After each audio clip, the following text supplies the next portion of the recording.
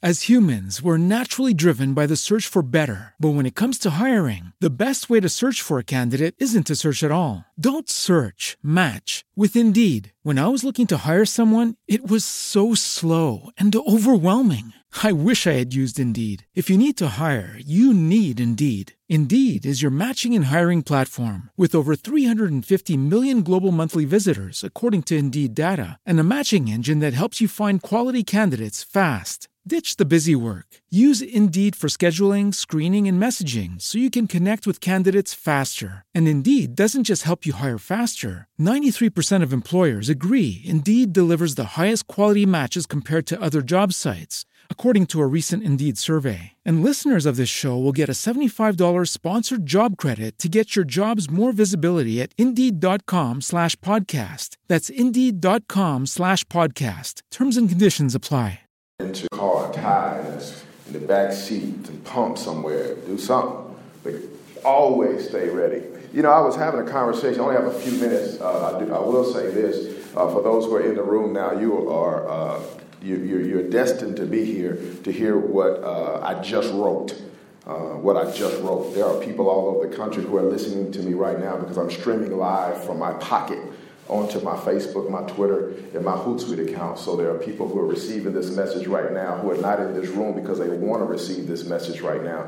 And so those who are in here, whether you accidentally made it here, whether you got other things to do, and you really don't want to be here, trust me, you're here for a reason. That means there's something I'm about to say that is designed just for you. It's a seed that you're going to need for wherever it is that you're going. So I do encourage you to pay close attention. I just wrote this while I was sitting here today. I did it as I was watching everyone move around. I was watching everyone interact. I was watching everyone talk, laugh. I was watching the fashion show. I was watching the mock interviews. I was watching all of that. And so in all of that, these words have come to me. And so I believe that what I'm about to say is designed for everybody in the room. So I encourage you to take something out. Write this stuff down. Okay? Write this stuff down if you can. Please take something out. Write this down. They only gave me a few minutes, I think. So I got and some of the, watch this, and some of the smart ones are going to say, can I get a copy of that? Watch. I ain't going to tell that to everybody, but watch. We'll see what happens. Today I want to talk about, I am a preacher, so you can say amen. Today I'm going to talk about don't bury your seed. Don't bury your seed. Is that all right? Some of you already got it. Everybody in here has a seed that is planted on the inside of you. You did not plant the seed yourself. You were born with this seed. You do not control this seed, but you're born with this seed. The seed is inside of you. There's nothing you can do about this seed. It's there, and this seed is going to produce in your life. Whether you want it to or not, it's going to produce something in your life.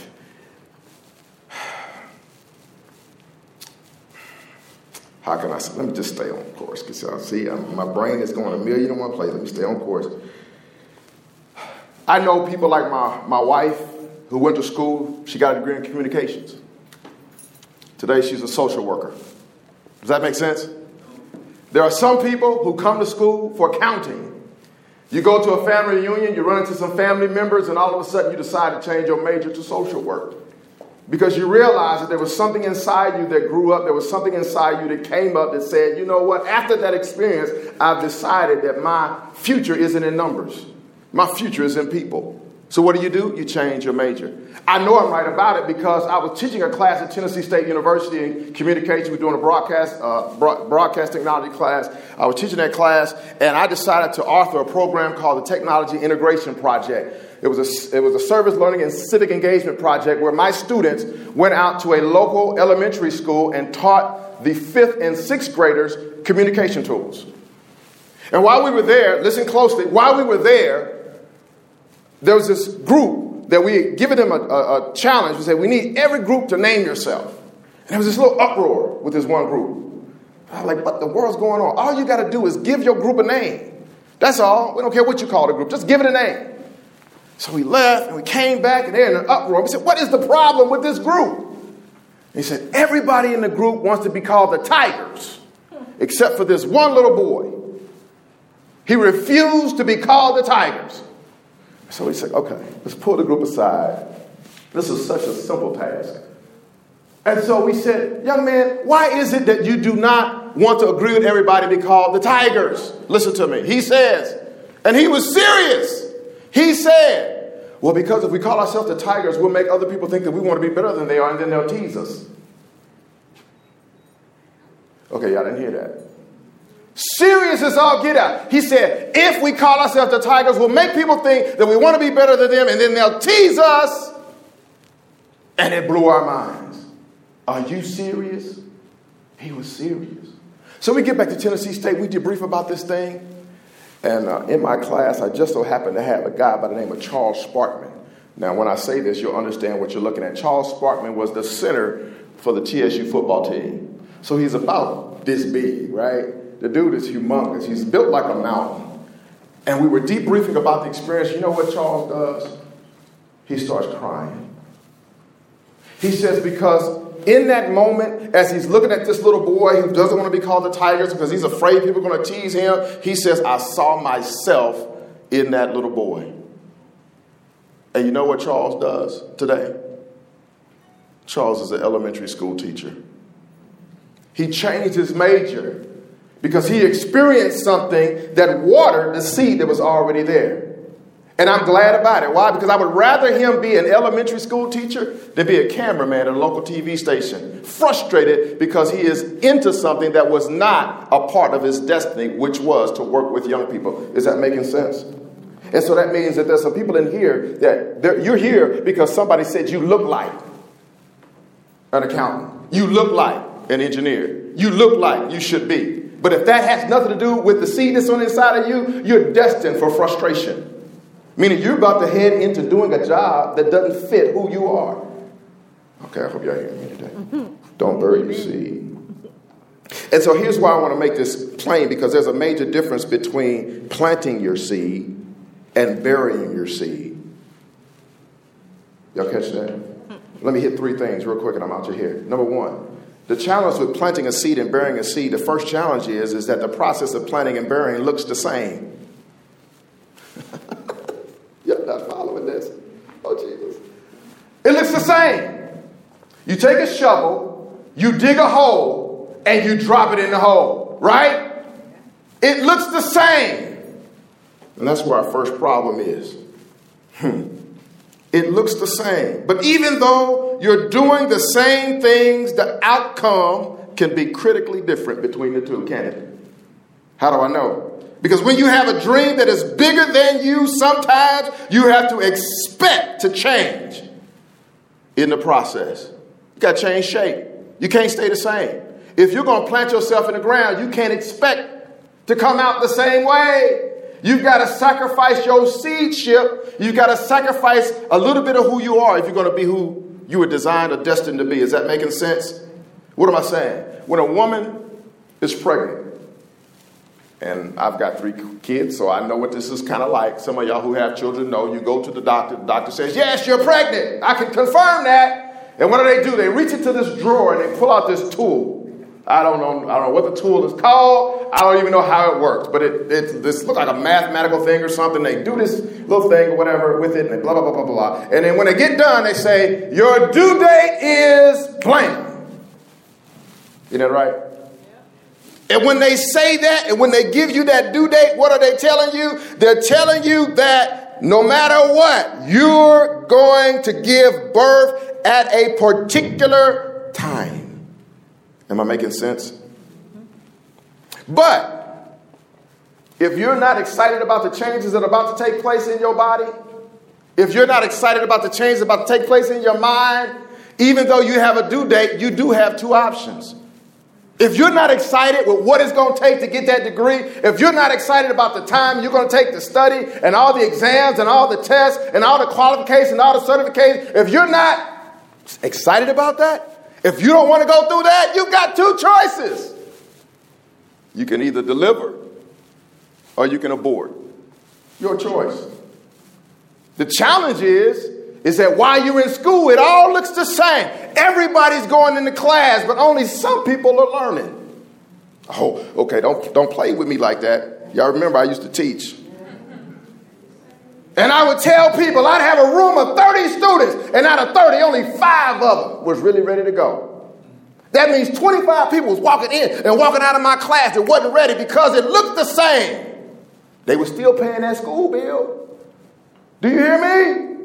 Listen to what I'm saying. Some of you are just going to class. You're not changing in the process. You're not walking in one way and walking out the other way. How do I know the difference between whether or not you have aborted? I'm sorry, I'm off my notes and everything. I'm sorry, y'all. How do I know the difference? Are y'all ready? I'm not going to tell you unless you're ready. How do I know the difference between aborting and delivering? Anybody want to know?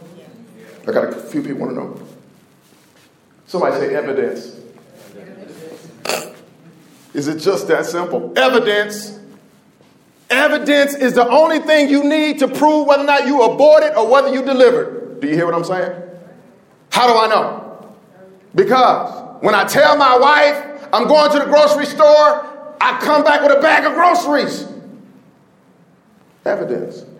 When I send my son to the barbershop, he comes back with a bald fade. That's evidence. When I send my wife to the beauty shop, she either comes back with more hair or she comes back with less. But that's evidence. Am I right? Because if she doesn't come back with evidence, I have a right to question, where you been? Okay, what am I saying there? Jesus. Evidence isn't coming to CSU, talking broken English, wearing your pants without a belt, not looking people in their eyes when you speak to them, thinking the world revolves around you, keeping up with the people from your past who mean you no good. Watch this. It's okay to come that way, but what you need to do is make sure that when you go back home, you better have some evidence that you've been to CSU. You better know something about current events. Your nomenclature better be on point with where you're headed. Your crowd better have shrunk. The people you hang around better change. Because if you go back home talking the same way, walking the same way, hanging the same way, thinking the same way, somebody has a right to question where you've been. I'm just saying. Some folks should have been in this room. Yes, they should. Amen. Second thing is, well, let me say the first thing was, the process of planting and burying looks the same. The second thing is the tools are different. Although you dig to bury a seed and you dig to plant the same seed, those who bury their potential stop at the shovel. Because if you want, y'all listen to this one. I just wrote this a minute ago, so this is just for y'all. Not y'all, because y'all already there. Y'all ready? You ready for this? This is deep. If you want your seed to grow, you have to be okay with the tilling tool, the watering tool, and the pruning tool. What am I saying? Listen, work doesn't end after you've been accepted to the college of your choice. The work doesn't end when you get the degree of your dreams or the job that pays you the money that you have never seen in your life. If you don't switch from the tool of a student to the tool of a professional, you will bury your dreams. If you don't switch from the tool of me to the tool of we, you will bury your destiny. If you don't switch from the tool of selfishness to the tool of sacrifice, you will bury your potential. I got some folk in here who got some experience who's shaking their head. They're like, he's showing up telling the truth. All right? Deposit some of this into your brains because trust me, even if it don't make sense to you now, live long enough and it will make sense. Okay? You have to switch tools even after you leave school. You can't take a student mentality onto the job. We have something called client expectations that don't care nothing about how late you partied last night. Do you hear what I'm saying? You've got to switch from a student to being a professional. If you don't, trust me, you will bury your future. Are y'all hearing me? Are y'all hearing me? Okay, just making sure. They say that by the time a student reaches year number 3 in college, the information they've learned in their major classes is obsolete. Have y'all heard that? You heard that? And I know that's true because a lot of people look at the websites that my company's developed, they look at the different online and mobile stuff that we've done, and they say, man, you must have a degree in computer science. I say, no. Oh, well, you got a degree, a CFA or something like that, right? No. People been calling me Dr. Gurton since because I've been teaching. They be calling me Dr. No, I don't have a PhD. I only have a master's in fine art. I don't have none of that. Okay? I have none of that. Why? Because when I was in school, there were no websites. We learned how to type on a typewriter. So what did I have to do? What I ended up doing didn't exist when I was in school. How did I get here? How did I become the CEO of a successful marketing company doing stuff that didn't exist when I was in school? Okay, let that sink in. That just means somebody in here, you're studying something right now for a job that may not exist when you get out. Or you're studying right now for the job you got to create for yourself. Is that okay? It better be, because things are moving just that fast.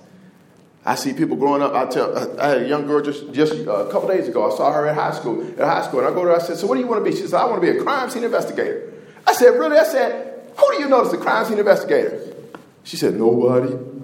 I said, okay, so you're studying to be something and you don't know nothing about it. She said, well, I see it on TV. Okay. That's a clue right there. If it's something you want to be, make sure you surround yourself by people who are already that thing so that one day you become that thing too. Okay, let me stay with that because see, some of y'all missed that one. There's this thing that I learned when I was at, how much time do I have? Okay. Oh, okay, cool. Cool. I know I'm standing between lunch, so I know y'all looking at me like, okay, get it over with, Pastor G. Check this out. When I was younger, I always wanted to be in the music business. And so I was playing instrumental music, y'all. I was in bands. I was doing all that kind of stuff. I was a DJ. I think I was 12 when we first started DJing. I mean, I was doing everything I could do because I wanted to be in the music business. Well, I ran into this guy. Some of y'all may know. It depends on how old you are. A guy by the name of Babyface. His name is Kenny Edmonds. He lived in Indianapolis. I'm from Indianapolis. We worked at Indianapolis Black Expo together. And Kenny Edmonds said, you know, if you want to be in the music business, it's real simple. He said, just surround yourself by people who are in the business, and one day you'll be in the business too. And I said, let me try that. And that's what I did. I surrounded myself by people who were in the music business, and by the time I graduated from college, one of the first phone calls I got the same year I graduated from college was, do you want to become a concert tour manager for a popular R&B group? And I actually thought about it because I didn't know if I wanted to do it. But then I accepted the position and I started traveling the world with a popular R&B group back in the early 90s. Because I took his advice. I surrounded myself by people who were doing what I wanted to do, and one day I did it too. So that means there's somebody in here that whatever it is you want to do, surround yourself by people who are doing it, and guess what? One day you'll do it too. That sounds great, doesn't it? But it's like a law. It works in reverse. If you want to be a dropout, surround yourself by dropouts. And one day you'll drop out too. You want to flunk out? Surround yourself by flunkouts. And guess what? One day you'll flunk out too. Does that make sense? It's all about who you surround yourself by or surround yourself with. I don't know which one works best in the language.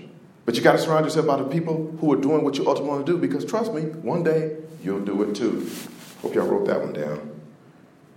So they say by the time a student reaches year number 3 in college, the information that they've learned in their major class is obsolete. So you can't sit back and wait for your dreams to come to you. You have to pursue your purpose by planting your seed of greatness and use the doxology with some of the people around you. You hear me talking about people around you? It's okay to say, may the Lord watch between me and thee while we're absent, one from another. There's some folk that's around some of y'all right now. Get them in your mind. As you know, they don't mean you're no good for where you're going. They only mean you're good for where you've been. Okay, let me say that. Okay, St. Church, y'all just missed a shout. Some of us need to do the doxology for some folk who the only reason why they're in your life is because they want to give you something for where you've been and not give you something for where you're going. You don't need those kind of people in your life. You need people who are going to give you what you need for where you're going. Make sense? So that means some of you're going back home and you're starting to feel uncomfortable around some folk. You don't know, you no longer fit. You don't feel right. You don't feel right in the same conversation anymore. Why? Because you're growing, you're stretching. That seed is trying to break ground. And when that seed breaks ground, that means you don't fit into them same categories you were in before. You don't have the same conversation you had before. Your language and your diction and your dialect is changing. And the conversation is changing. The people you're hearing, all that stuff is changing. And that's okay. That means that you're growing towards your destiny. And it's okay to tell some folk, I love you. But guess what? I got to go. And this is deep because there was a guy that I remember growing up with, a guy named Leo. I just got a call the other day. I saw him on the street. Just 2 weeks ago, walking down the street. Clearly, he's struggling with some addictions and some strongholds in his life. I stopped and I talked to him about just this past summer. He was telling me kind of what he was going through. We had a great conversation, and I'm glad I talked to him because at least I got a chance to understand what he's going through and pray with him and pray for him. And it becomes tough when you have relationship with people and you have to make a decision. Do I stay in relationship to this person or do I sever this thing so I can move on? There are some people that are literally making a bad decision. They're saying, you know what, I'd rather stay home and hang out with my friends than go ahead and go to college or go ahead and move away or go ahead and go out of state. Did y'all hear what I'm saying? There are people that are doing that. Okay, this ain't for you. Maybe it's for your little brother, for your little sister. Maybe it's for your cousin. Maybe it's for a friend of yours. But tell somebody to sever ties with people who are not doing you good for where you're going. I get a phone call just last week. Leo's in the hospital. It's tough. It's tough to go look at people who you left in comas. That's tough. But guess what? Had I stayed on that same track, drinking and hanging out on the corner and smoking weed and not going to class and skipping, do you hear me? If I had stayed, somebody would have been coming to see me. Okay. It's only for... Here's the last thing, and I'm done. Don't be afraid of the dark. Clearly, when you decide you want to plant a seed, you've got to put a seed someplace that nobody wants to go. And that's into the ground, into dirt, into darkness. Does that make sense? Damn. Tight. It's tight. Okay? If you want to grow, you cannot be afraid of being isolated. You can't be afraid of people walking away from you. You can't be afraid of doing things that people don't understand. Does that make sense? Okay, let me make it plain. Because, in teaching, of course, when you're on the campus or whatnot, when you give your students their homework and the stuff that they need to do, when they're doing it, right? When they come back to class and they haven't got their homework done, and then you start walking around. Okay, you got a whole semester to figure out where your students really are. They're not going to the library. They're not, with their groups and all that kind of stuff. You can see the groups that are struggling because they got members in the group that ain't doing the right thing, right? You've got people that don't do the right thing. Here's what I'm trying to say. There are some times in order for you to grow to the destiny or for you to plant the seed and become who you're supposed to be, that you're going to have to be isolated from the very people that you feel like you love and you trust. The people that you think got your back. Because if they're not going to study hall, if they're not doing that extra homework, if they're not going and meeting with the professor off hours, not just right after class when y'all come line up and run up to the professor trying to figure out what's up with your grades and whatnot. If you're not going the extra mile, then you'll never reach the degree of destiny that you have on your life. And there will become those days where it will get dark. If it doesn't, I'm going to be questioning whether or not you're growing. Because I know that anybody who wants strong muscles has to lift something heavy, don't they? Have you ever seen a bodybuilder lifting feathers? If a bodybuilder wants to be strong, what do they have to lift? Now, what if a bodybuilder gets to a certain point and decides, I want to get stronger? What do they have to do? Add more weight.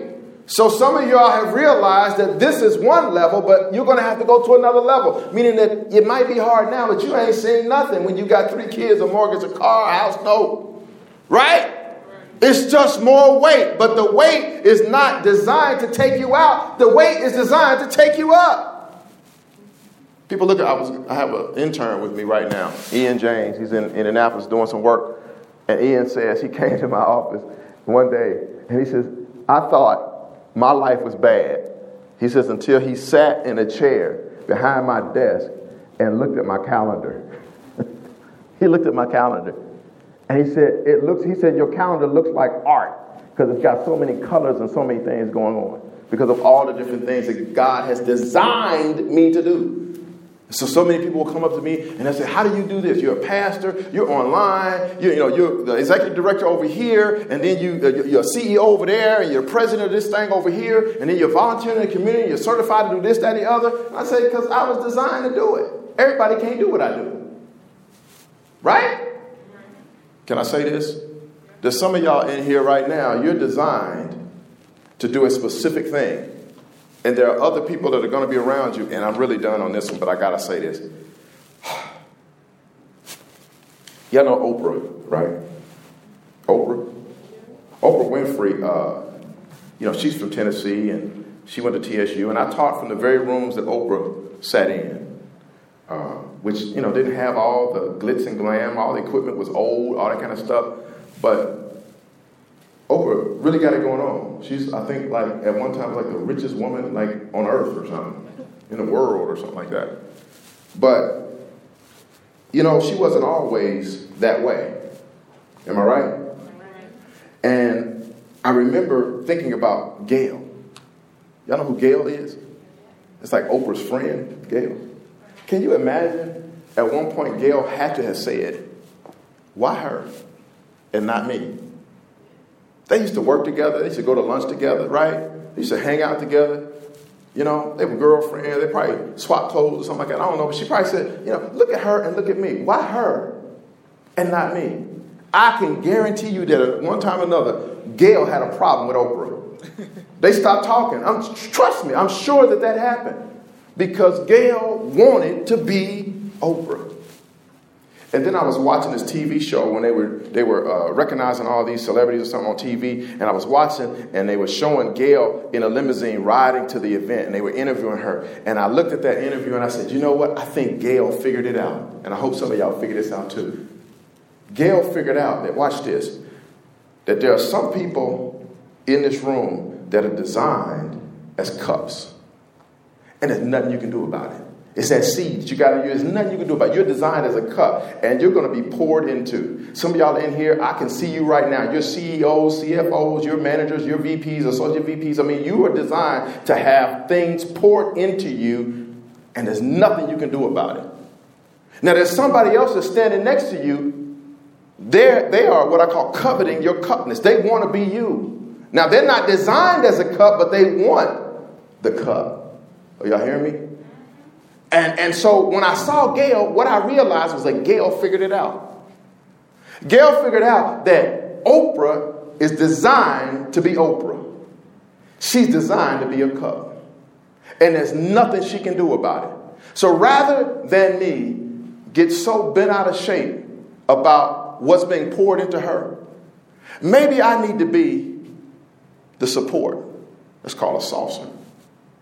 And the only way the saucer is going to benefit from its relationship to the cup, it's got to be in the right place.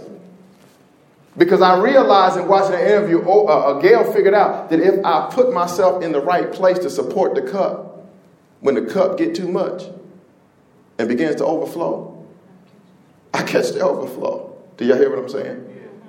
Some of y'all are in here right now. You're designed as cups. Others are designed as saucers. And that's okay. The issue isn't what you're designed for. The issue is, are you in position to get what belongs to you? Some of y'all may start companies. You may support each other.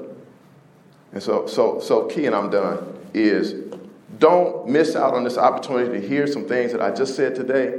Reach out to some people in this room and say, okay, I heard what he said. Did you hear what he said? Did you catch that? Don't bury your seed. Plant your seed. Be okay with change. Be okay with the darkness. Be okay with isolating yourself, and find some people in this room that you can connect with and say, okay, you know what? We're going to be different. All right? We're going to do some things different. I struggled. I walked out of here and I saw this guy as I was walking out, and I was like, I hope he's not a student here, because he doesn't look like where he's going. I'm just being honest. Can I be honest? He doesn't look like he's going anywhere. And I need some students in here to act like I told some folk last year. I told them last year, I said, you can go back to anybody from Ball State University. They're going to tell you, we knew John was going to be a CEO because he was riding a bike with a suit on and a briefcase. You hear what I'm saying? Look the part.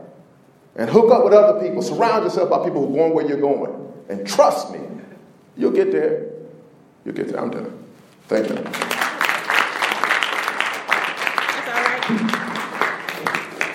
Thank you again, Mr. Gerton. I always get chuckles because there is photographs of this brother on his bicycle who is, thank you all for coming. Listen, you know that we are under budget constraints. What we do have, though, is for the presenters, panelists, we do have a box lunch for you. We're going to take care of our visitors first. But we have some.